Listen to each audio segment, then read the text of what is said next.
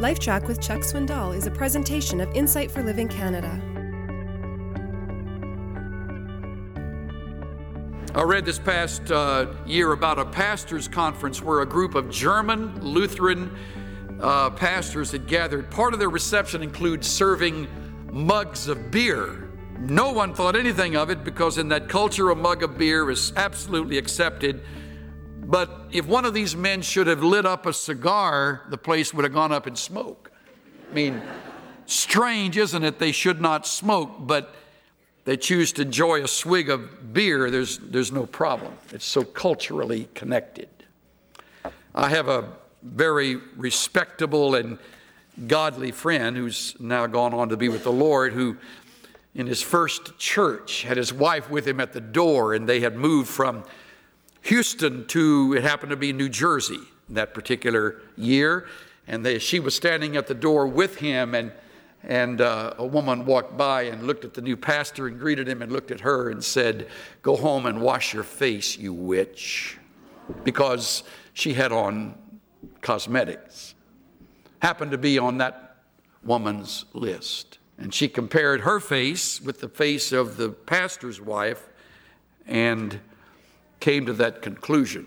Pastor's wife, by the way, was a whole lot prettier than the woman who stood there with makeup on. I'm going to tell you what the kids told me when they were growing up. Dad, nobody died and left you in charge. No one has appointed you to be the guide and guard of anyone else but you. Your own family and you, that's it. It's none of your business. It's none of my business. If it isn't set forth in the scriptures, it's nobody's business. Furthermore, we need to cut each other some slack. Look how far you have to go before you're grown up. And look how far I have to go. I'm so busy with these logs in my own eyes, I can hardly find the specks in someone else's. And I think that's what living in harmony together is all about. So let's stop comparing. I want it stopped. In every one of our lives, if it happens to be going on, stop it. Who cares what cars are in the parking lot? I hear nonsense like that on occasion. Look at all the cars look at all the new cars and all that. What's wrong with that? Who said new cars are wrong? You could be proud of an old clunker. I mean, they got to make the payments, right? So if they drive a Rolls, they're making the payments. That's great. Just be happy for them. It's great.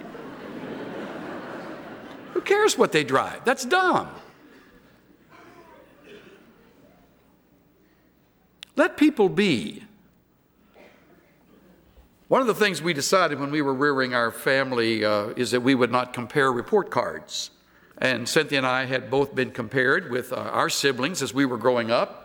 I happen to have had a brother who was brilliant, boring report cards. Just brought them home, just constantly, same old sorry-looking letter every time he came home. I had variety, boy. I offered you the whole thing. And whatever. I remember my dad laying out Orville's card and laying out Lucy's card and then laying out my card. And I remember thinking, what good is this doing? Why? Is this going to make me a better student because he humiliates me in front of my brother or sister? Or would it make them more compassionate because I'm not as bright as either one of them? What good is comparison?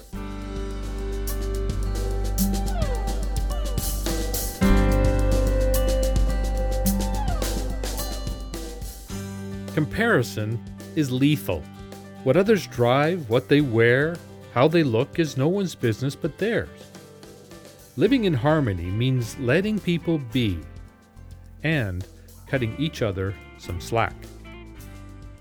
This is Steve Johnson of Insight for Living Canada.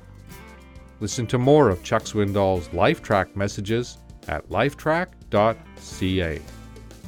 LifeTrack, where life and truth meet.